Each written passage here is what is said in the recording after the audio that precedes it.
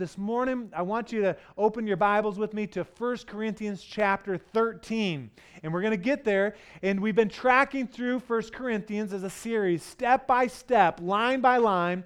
And we believe that it's really a healthy way to go through Scripture, to understand things in context, to honor God's Word. And the result, as we've seen, is really some powerful insight from God's Word into our own lives and into the local expression of God's of the church. And just believing that the Word of God has the power for life change in His Word. And we believe that. Now today, when we get to 1 Corinthians 13, chapter 13, you guys know, many of you know what 1 Corinthians chapter 13 is. What is it? Just shout it out. It's the love chapter, right? It's the most recognizable chapter in 1 Corinthians for sure. John MacArthur, one commentator, says that some people have said that this has to be the greatest and strongest and deepest thing, talking about chapter 13, that the Apostle Paul ever wrote. There are people that call the love chapter a hymn of love, a lyrical interpretation of the Sermon on the Mount, the Beatitudes set to music. And certainly, as we will track through the chapter, we're going to see that it's a dramatic book, or a dramatic chapter. And when you look at it and you say, okay, it's the love chapter, my question is, who can understand love? I don't think the world has the capacity without God's help to understand love fully. I think even within the church, it is difficult at times to understand love. And we would all agree, yes, love is important, but we struggle with it. And we don't always fully understand. And so for the next few weeks in 1 Corinthians here, we're going to try to bring some understanding around the idea of love. Now, unfortunately, 1 Corinthians many times, and you've seen this, I've seen this, is taken out of context and is studied just by itself. And that's okay. There's some value in that. But I've given the assignment over the last season here to read chapter 12, 13, and 14 together because it's embedded, the love chapter is embedded in a discussion about spiritual gifts. And when we understand that, and we'll see it this morning, there's a fullness, a depth that kind of comes. And really, I think the real power is seen when we get the full picture, 12, 13, and 14 together. So let me remind you what chapter 12 was about. If you weren't here with us, you can look at it, read it on your own. But it really talks about spiritual gifts, the empowerment of the gifts, receiving the gifts within the body, within the church, and how the gifts functions. We said that it was distributed by the Holy Spirit. And John Taylor, one of our board members, kind of finished up chapter 12 a couple weeks ago, did a great job, but we see when it came to spiritual gifts, there were some abuses, there was some rivalry, there was some pride, there was some division that was caused because of the discussion of spiritual gifts all around this idea of spiritual gifts. In fact, turn with me, you're already there, chapter 13, but let's look back at chapter 12 just for a second and read. It says, "Now you are the body of Christ," chapter 12, verse 27, "and each one of you is a part of it." Now, let's just pause there for a second. I didn't get the chance to preach this section, but I want you to look around, all right? Look around, and I know it's uncomfortable to look behind you, but I'm going to give you permission, all right? Just to turn around, kind of look around. If you're in the back, it's easy. You can look at everybody's back of the heads, but look at all these smiling faces. Now, the people that are in this room, you are the body of Christ. We are the body of Christ. If you are a Christ follower, you're a part of the church, the big church. Now, this is the local expression of the church. We understand that. And it says, each one of you. That's every single one of you here is a part of it. And in the church, God appointed first the apostles, second prophets, then teachers, workers of miracles, also those having gifts of healing, able to help others, and those with gifts of administration, and those speaking in different kinds of tongues. Verse 29, are all prophets? Or apostles, I'm sorry? No. Right? It's implied, no. Are all prophets? No. Are all teachers? No. Do all work miracles? No. Do all have gifts of healing? No. Do all speak in tongues? No. And then it follows up, do all interpret? Tongues interpretation, talking about the corporate gift of tongues interpretation working together. But then verse 31 says, but now eagerly desire the greater gifts. And we've said along this series, especially looking at chapter 12, the greater gifts are the ones that are given at a certain time, at a certain place, for God to receive glory, to illuminate himself in someone's life. But the problem was, in the Corinthians' day, is that they were coveting some gifts above other gifts. There was envy. And sometimes they would even lord the gifts over other people. They would say, hey, look at me, I am speaking in tongues, or look at me, I am prophesying, or I am a teacher, or whatever. And then they would look at some of the other gifts, maybe that are more behind the scenes, and they're saying, you are less in spirituality. And that was a problem. And so he's saying, look, we want to highlight, seek the greater gifts. And again, the greater gifts are the ones that God has given you at a specific time, a specific place. Fast forward to chapter 14, and we're going to see in a few weeks the proper exercise of the gifts. Looking at 3 in particular, tongues, interpretation of tongues, and prophecy, and you won't want to miss that. It'll be awesome. But right in the middle of 12 and 14 is chapter 13. And look what it says, kind of leading up. And it says, and now I will show you the most excellent way. What in the world does that mean?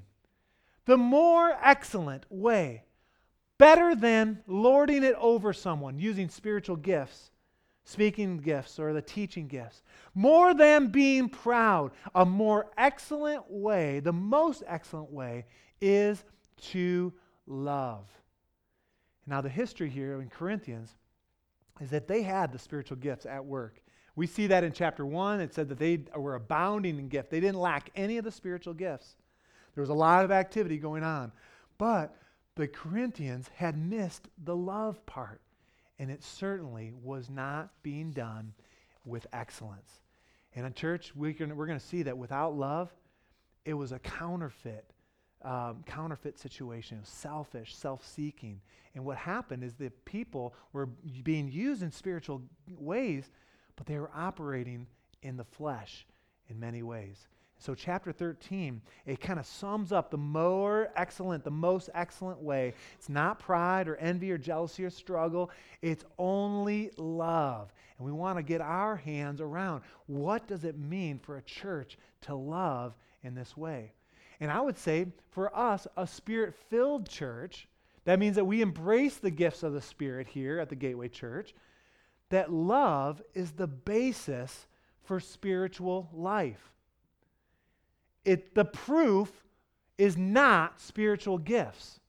That's really important to get our minds around.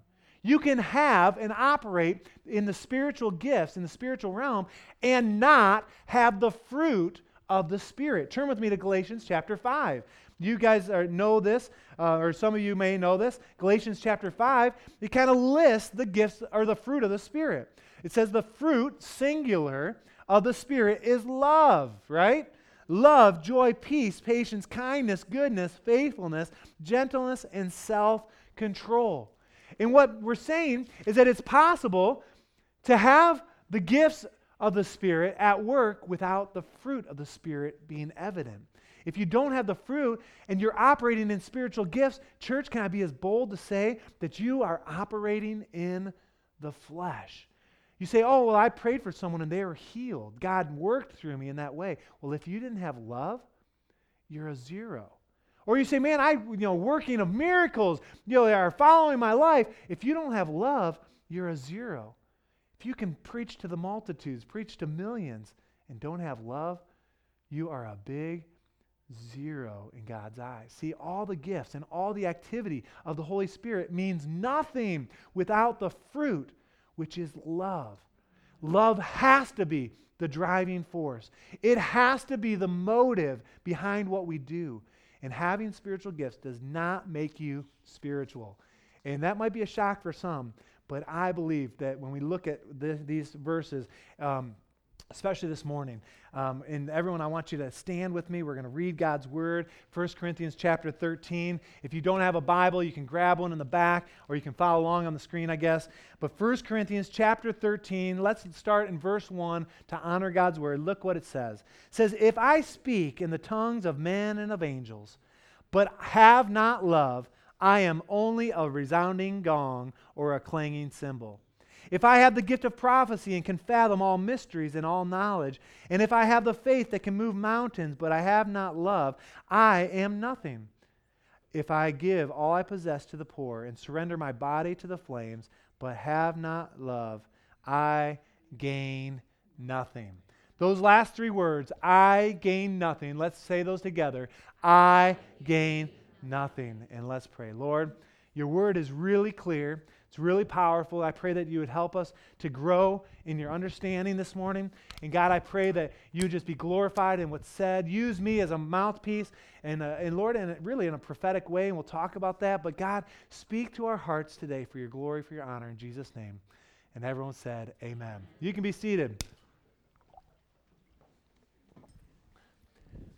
What does love mean? In the English language, we in the same day could say, I love my car, I love my job, I love my dog, I love my hobby, I love my wife, or I like the outfit that I'm wearing, right? And that word love means different things, right? Hopefully we don't love the outfit that we're wearing as much as we love our wives, right? If we got a wife. Or hopefully we don't love, you get the picture. In the English language, the word love is used in so many ways that it can get distorted. Well, in the Greek, that wasn't necessarily the case. There were multiple words that would describe love. Three that were common, you've probably heard them: phileo, eros, and agape. Agape love. Now, the kind of love that is described here in 1 Corinthians is agape love. Now, some people call it agape, but I looked it up, or I actually talked with a friend of mine, and it is agape love, all right? So you can say agape with confidence, and that's how you say it. But agape love is the highest level of love that there is. It is supreme, and it's always associated with God. Now, I want to talk about what agape love is not for a moment. It is not a romantic or sensual or sexual love. When in Ephesians chapter 5, when it talks about husbands, love your wives, right? That word is agape. It does not love your wives in a romantic fashion, although I think we should do that, and I think there's proof for that. But it's interesting, the word eros, or erotic, or that kind of love, is never used in the New Testament. Very interesting. Only phileo and agape. Now, agape love is not an emotional or sensational or sentimental love either. It's not a friendly or brotherly love, which is that phileo love. And agape love is a love that does not overlook the truth. Let me explain what that means. Some people would say, oh, well, I can, hang out with, or I can, be joined with people that believe different things. And even if I don't believe it's true or it doesn't line up with God's word, we can still love each other, right? And love covers, and people would say that. Well, no. Love will highlight truth, and it actually sometimes will separate. And it's very interesting. Agape, a true love, a deep, godly love. The last thing I want to say is agape love is not the same as charity. Some of you in your Bibles, if you have the King James Version, for example, talks about love, and it uses the word charity instead of love. And really, it's unfortunate. I don't believe it's the best representation, because agape is not about giving charity, giving to your favorite charity, or giving money. And it kind of begs the question, well, what is agape love? What is love? And I really like what one commentator did. As he studied this, as we looked at this, and I was studying this week, he really took us to the book of John, the Apostle John, and his ideas of love really were the most magnificent compared to the other four Gospels. And so I want to turn with me to John chapter 3. John chapter 3, verse 16. Probably the most memorized verse in the Bible, right? And what John, as he's talking about love, he says in John 3:16, he says, for God so loved. That word there is agape. For God so loved. Agape. Not a romantic. He didn't have romantic feelings for us. Or it wasn't a friendly or brotherly love. It was a deep, sacrificial love, and we'll see that in a second, that he gave. He's so agape, he's so loved that he gave. He didn't just give to the United Way or give to his favorite charity, right? He gave his one and only Son. A deep act of sacrifice. And he gave his one and only Son, that whoever would believe in him would not perish but have everlasting life. You know the verse. You've memorized it in one version or another, right?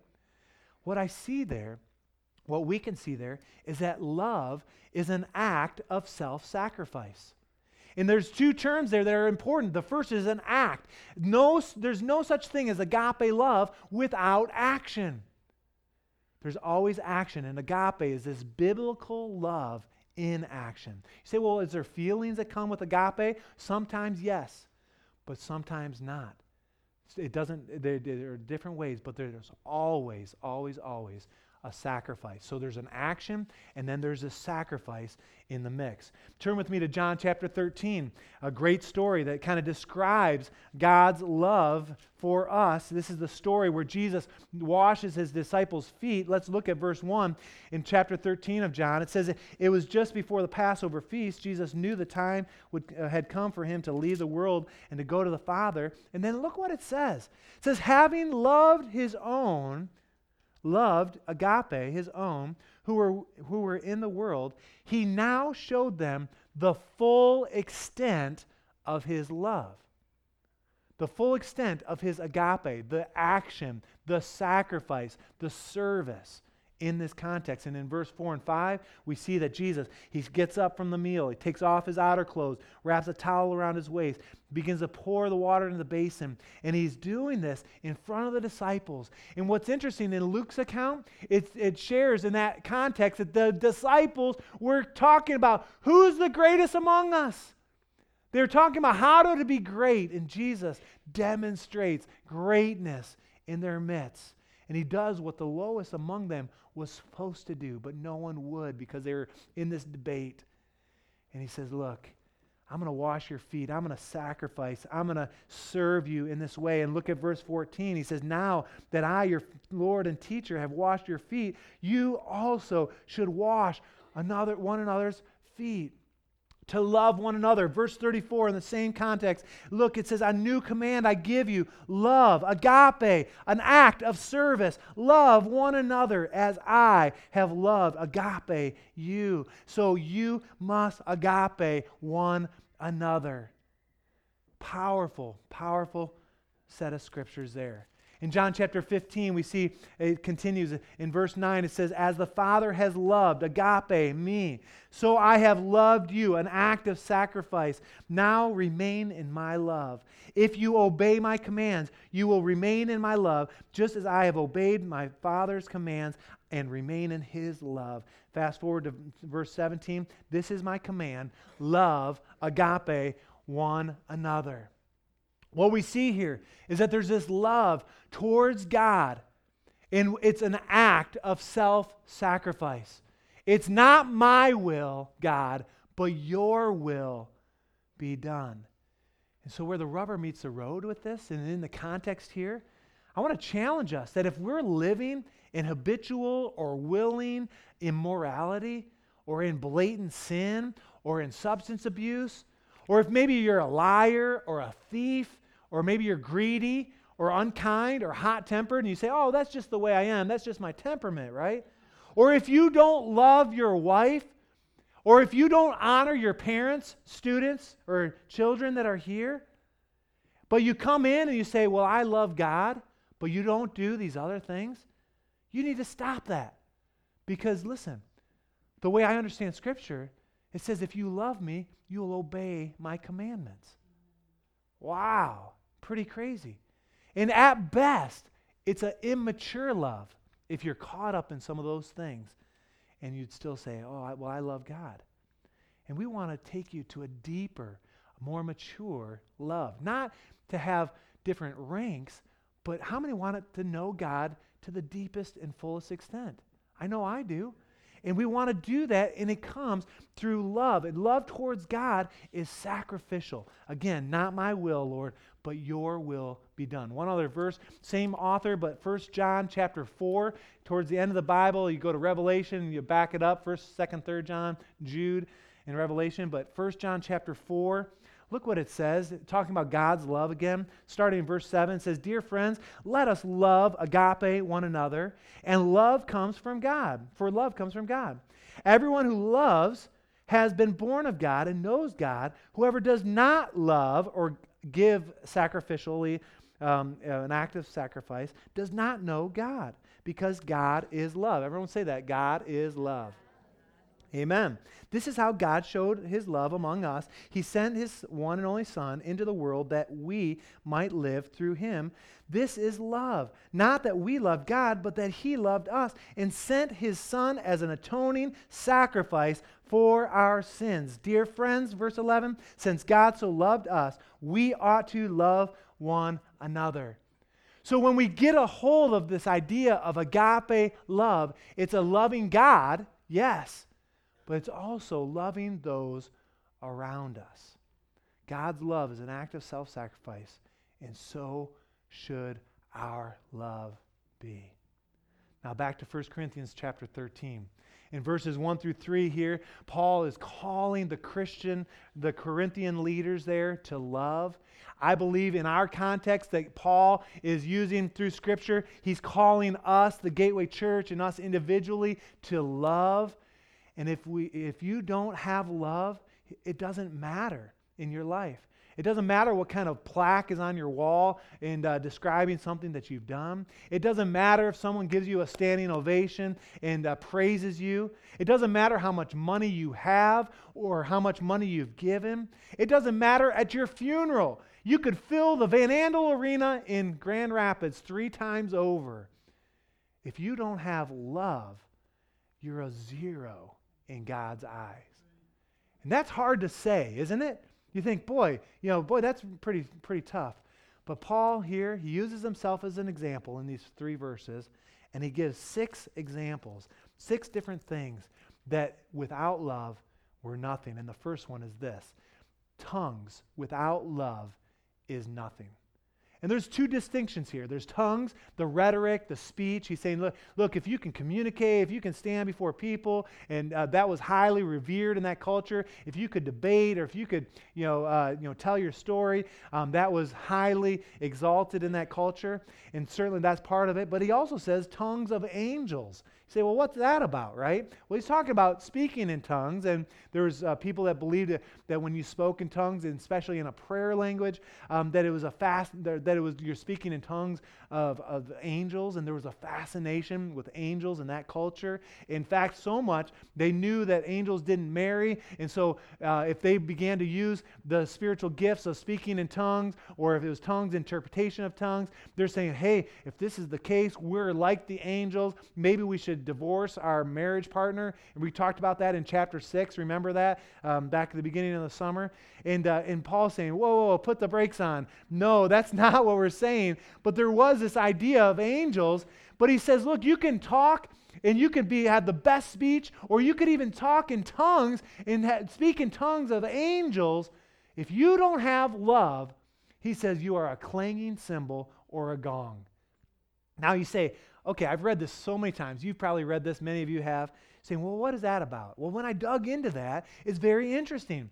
The answer there, the Corinthians would have understood that there were pagan religions, false gods that they would kind of pray this ecstatic language, a speaking in tongue of sort, while listening to clanging cymbals, smashing gongs, and blaring trumpets in that culture. And what Paul is saying is that when you operate in the spiritual gifts, and maybe in tongues in this in particular, no matter how good you are, if love is not the motive that's driving that, you are no better than a pagan practice. And I saw that. I'm saying, wow, there's a lot of truth there. And I look at verse 1, and some people, they really ride on verse 1, and they use it as a case that tongues is not for today, or that we shouldn't be speaking in tongues. And I totally disagree. In fact, I believe you could put any spiritual gifts in verse 1. It fits there. And you say, boy, if love is not the motivation behind it, you're a zero. You say, well, how would anyone know? I can do something, no one will know. Well, listen, in 1 Corinthians chapter 3, we studied this way back at the beginning of the year. There's going to be a day where we will be on the bema seat, the judgment seat, where every motive, every action will be revealed. The true nature of our act will be shown for everyone to see. If you don't believe me, look at Matthew chapter 7. Matthew chapter 7, look at this. This is really scary. It says, not everyone who says to me, Lord, Lord, will enter the kingdom of heaven, but only he who does the will of my Father who is in heaven. We talked about being obedient, that love is a sacrifice. And how do we love? We obey the commands of God, right? But look at this, verse 22. It says, many will say to me on that day, Lord, Lord, did we not prophesy in your name? A spiritual gift, right? And in your name we drove out demons. They were used maybe in the discerning of spirits or to cast out demons. And we performed miracles, another spiritual gift. Then I will tell them plainly, I never knew you. Away from me, you evil doers. You put that into context into 1 Corinthians chapter 13. And Paul's saying, look, if you love me, you'll keep my commands. That's what Jesus said. And without love, you are a clang. You are a gong. You are dishonoring to God. Love must be the motivator behind that. The second thing he talks about is prophecy. That prophecy without love is nothing. And in chapter 14, when we get there, we'll see that prophecy is described as the greatest gift. And what some people say, well, what is prophecy? Well, a simple definition, it's a proclamation of God's truth. And some people say, well, we see the prophetic at work, the worship, kind of gets quiet. There's a lull in the service, and then someone speaks out, and that's a prophetic move, and God's moving. And I would say yes, and we embrace that. We encourage that. But often, people miss that there's the prophetic at work week in and week out, primarily through the preaching of God's word, through the foolishness of preaching. How many have ever been in a situation, and hopefully if you've been here a while, you felt this, you're listening to someone speak, or you're listening to the preaching of God's word, and you're aware at that moment that God is speaking to the church in a manner of truth, proclaiming God's truth. That's the prophetic at work. And preachers, some understand that, some don't. I believe that we work as a pastor, as an orator, in the prophetic week in and week out. And I think that's an important distinction. But Paul is saying here, you could bring heaven to earth. You could bring prophetic words proclaiming God's truth, but without love, you are nothing. Paul's saying you could fathom all these mysteries, you could fast and pray, you could be used in powerful ways. It's possible to be powerful in the Spirit, but not to have the character of the Spirit, the fruit of the Spirit, which is ultimately love. The third one is knowledge. The knowledge without love is nothing. You can see it there. Knowledge in that culture was highly, highly valued. And to them, the more they knew, the better they were. But Paul's saying, look, if you had all knowledge, you knew everything about the universe, the galaxy, the stars, the grains of sand, you could count them, whatever. If you don't have love, you are absolutely nothing. Turn back with me to 1 Corinthians chapter 8. Very interesting verse here. We studied this a few weeks back, and it's talking in this context about food sacrificed to idols. Remember that conversation? And the Corinthian leaders, they had some knowledge that was correct. They were totally right. Their knowledge was biblical, and they had a right understanding about food sacrificed to idols, that idols are nothing, and we talked about that, right? But he says, look, we know that we possess all knowledge, But then Paul says, knowledge puffs up, but love builds up. The man who thinks he knows something does not yet know as he ought to know. But the man who loves God is known by God. I want to pause here just for a second, because I think that when we look at this and kind of apply that and really look at our church compared to maybe other churches, we're an Assemblies of God church. We love the Lord. We want to honor God's word, but we also look at Scripture and we believe that God is the same yesterday as He is today, as He is forever. And in regards to spiritual gifts, we believe that if there were spiritual gifts active in the early church, they need to be active in our church. And we embrace that and we encourage that. But what happens sometimes is and I don't think so much here, but there are times people say, oh, well, we embrace these gifts, or we speak in tongues. But listen, church, we can have that gift and we can embrace the gifts, but if we don't have love, we're absolutely nothing. Okay? And that's important for us to realize. On the other side, there are some other denominations, and I could probably name one, and maybe one's coming to your mind, but they are full of knowledge, and they preach the word right on, and they can exegete Scripture way better than I could. But what happens is that knowledge puffs them up. There's a pride that comes with that, and the same is true, that if they don't have love, they're nothing. Both are zeros without love. And I believe there's room for interpretation, and I understand that at some point in eternity we'll get it all clear, but we can love each other in the midst. And knowledge without love is nothing. The fourth is this: faith without love is nothing. And it's not talking about saving faith here. It's talking about the gift of faith, a supernatural faith that in crisis you believe for something incredible, or it's an attitude that God will do it. It's a faith, a releasing of God's power. But you can have all of those things at work. Without love, it's worth nothing. So you can never doubt, or if you never questioned, you were solid as a rock. If nothing was impossible for you, you never were shocked or never wavered, never questioned God. If you didn't have love, even though you could do all those other things, you're nothing. John MacArthur, I love what he says. He says, so the sum of it all is it doesn't matter what gifts you have. How many would agree? It's how God determines those for us. It doesn't matter how eloquent you are. It doesn't matter what you know. It doesn't matter what you believe. You could be a celebrated Christian, theologian, missionary, pastor, teacher, author, scholar, and if you don't have the agape of God as the driving force in your life, John MacArthur says, you're nothing. And he's saying that out of the authority of Scripture. God is saying, you're nothing. He says, that is pretty simple. Bottom line, check your motive. And this morning, I believe that's a big takeaway, saying, all right, we need to check our motives here. The fifth one is this: benevolence. Benevolence without love is nothing. It says there, if I give all I possess to the poor. And what's interesting, we said that love is always self-sacrificing. And some people don't realize that you can be self-sacrificing, but not necessarily love. Not necessarily be doing it out of love. There's a lot of people that live sacrifice. They give without love. And you say, well, why would someone do that? Well, there's a lot of good reasons.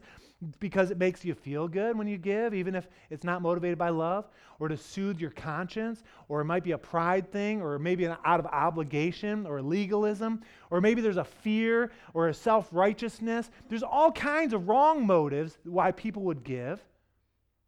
But Paul is saying here, you could give it all away. If you took everything you have and gave it away, that's what in the Greek it means. Without love, you're a zero. And what I want us to know that in Missions Month, you say, well, what would motivate someone to give to the 7 Project? Well, sometimes it could be you feel obligated, or maybe there's a pride, hey, I gave to the 7 Project, or maybe there's some legalism. You say, boy, I'm part of the church, maybe I should give. Listen, we don't want to twist your arms. The only motive for giving should be love. Love for the students, love for the kingdom of God on the lakeshore. And that relates to all of our giving. Let me just take a quick sidebar. I'll do this in 1 minute, hopefully. Listen, when it comes to tithes and offerings, you say, well, why would someone give 10% of their income to the Lord? It's because of love. love for God. And it's an obedience to what God has told us to do. The only motivating for giving of your tithes should be love. And if it's not, you need to reassess and come back and say, okay, do I love God? If I love God, I'll do this. Same thing with missions. We're going to be talking about missions and talking about faith promises and talking about, the Samaritan's Purse. We're talking about the 7 Project today and next Sunday. All these things, and we're talking about supporting missions on a regular basis. What is the motivation for that? A good feeling? Or soothing our conscience? I hope not. Or fear, like, if I don't do it. No, it should be love. Love is what should motivate our giving.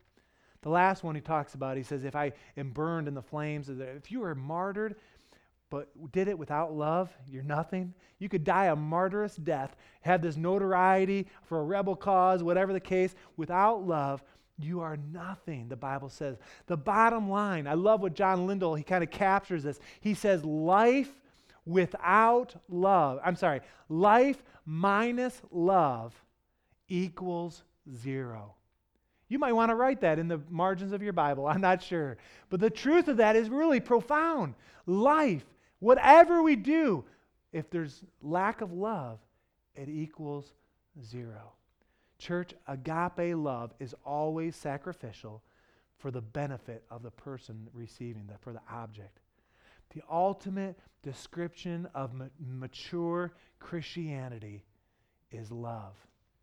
And my heart for you, my heart for myself, is that we would understand that and we would grow in our love for God and we grow in our love for each other. See, Paul here is saying to the Corinthians, if you want to know what real maturity is, he's saying it's not spiritual gifts in this context. It's not the showy gifts. It is love. And sometimes that love is seen for others to see. Sometimes it's behind the scenes where no one else even knows what happened. But the motive is very interesting. John MacArthur said, check your motives. In Proverbs, it says that we cannot understand even our own motives, our own motivation to do things. Only God can judge the motives of our heart. You say, well, what do you do with that? Well, we need to be careful. We need to assess, and we need to seek God's insight, saying, okay, why do I give? Or why do I serve? Or why am I using these spiritual gifts? Is it motivated by love? The big issue is that there was these opposing views of spirituality. The Corinthian leaders thought, hey, we've got these spiritual gifts going, look at us.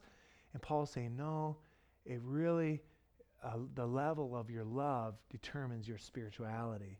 And he says this, and Gordon Fee, I think, summarizes very well, a good Pentecostal commentator. He says this, he says, they spoke in tongues to be sure in the Corinthian church. And Paul will not question that as a legitimate activity of the Spirit, which I believe that Paul is not denying that. In fact, he encourages that a little later. But at the same time, as they had this spirituality going on, okay, they also tolerated or endorsed illicit sexuality, greed, and idolatry. We saw that in chapter 5, 6, and 8. They spout wisdom and knowledge, right? But in the former, they stand boldly against Paul and his gospel of the crucified Messiah. So there's division. In the latter, they were willing to build up a brother only by destroying him in chapter 8. And in short, and this is really, really interesting, and I think it really summarizes it well. In short, the Corinthians, they had a spirituality that had religious trappings to it. In other words, there were spiritual gifts, knowledge, tongues, all these things, but had abandoned rather totally the genuine Christian ethics with its supremacy of love. They'd walked away from what was most important. And church, what I want you to know this morning is it's love is what builds up the body of Christ. Our love for God, our love for each other is what will continue to give us strength and vitality here at the Gateway Church and for the church at large, the kingdom of God. You will know they're Christians, what? By their love, right? And this morning, we need to seek and to search our own hearts. And I know that when we talk about love, there's people that have been hurt. I'm not going to take the time. I've shared my story before. There have been moments in my life where I did not love properly, and the Lord convicted me, and I've apologized even to you guys, to the congregation. But sometimes you've maybe have felt that you're doing things out of obligation or pressure, and God is saying, no. Look at my example. God is love. It's an act of sacrifice, and follow my example. And boy, the challenge of that is going to challenge us over the next several weeks when we talk about love. But I want to pray that this week that we would get our minds around our motives. I want you to bow your heads and close your eyes this morning. And I want you just to think about your own life for a moment. And we know that pride puffs up and envy is no good. And so we need to look at our heart and say, God, help us to discern what is behind, what is motivating me to serve, to give, to be used in spiritual gifts. And if it's not the love for God or the love of others, it's of the flesh. And it's hard to determine that, I understand. But I believe God can help us to move into an understanding. And this morning I pray that God would help us to discern, to be aware this week in our interactions with and in our homes, with our kids, with our spouse, with our loved ones, in our neighborhoods, at school, in our workplaces, at the club, that we would be aware of how we're responding, how we're acting, how we're sacrificing, and then we would understand the motive behind that. And it needs to be love. Without love, we're a resounding gong, a clanging cymbal. And so this morning, God, I pray for each person here, Lord, that we would understand your word, that it would be written on our hearts, and God, that we'd leave here with a challenge beyond belief, that you would help us to grow in these areas. Lord, I pray it for your glory, for your honor, in Jesus' name.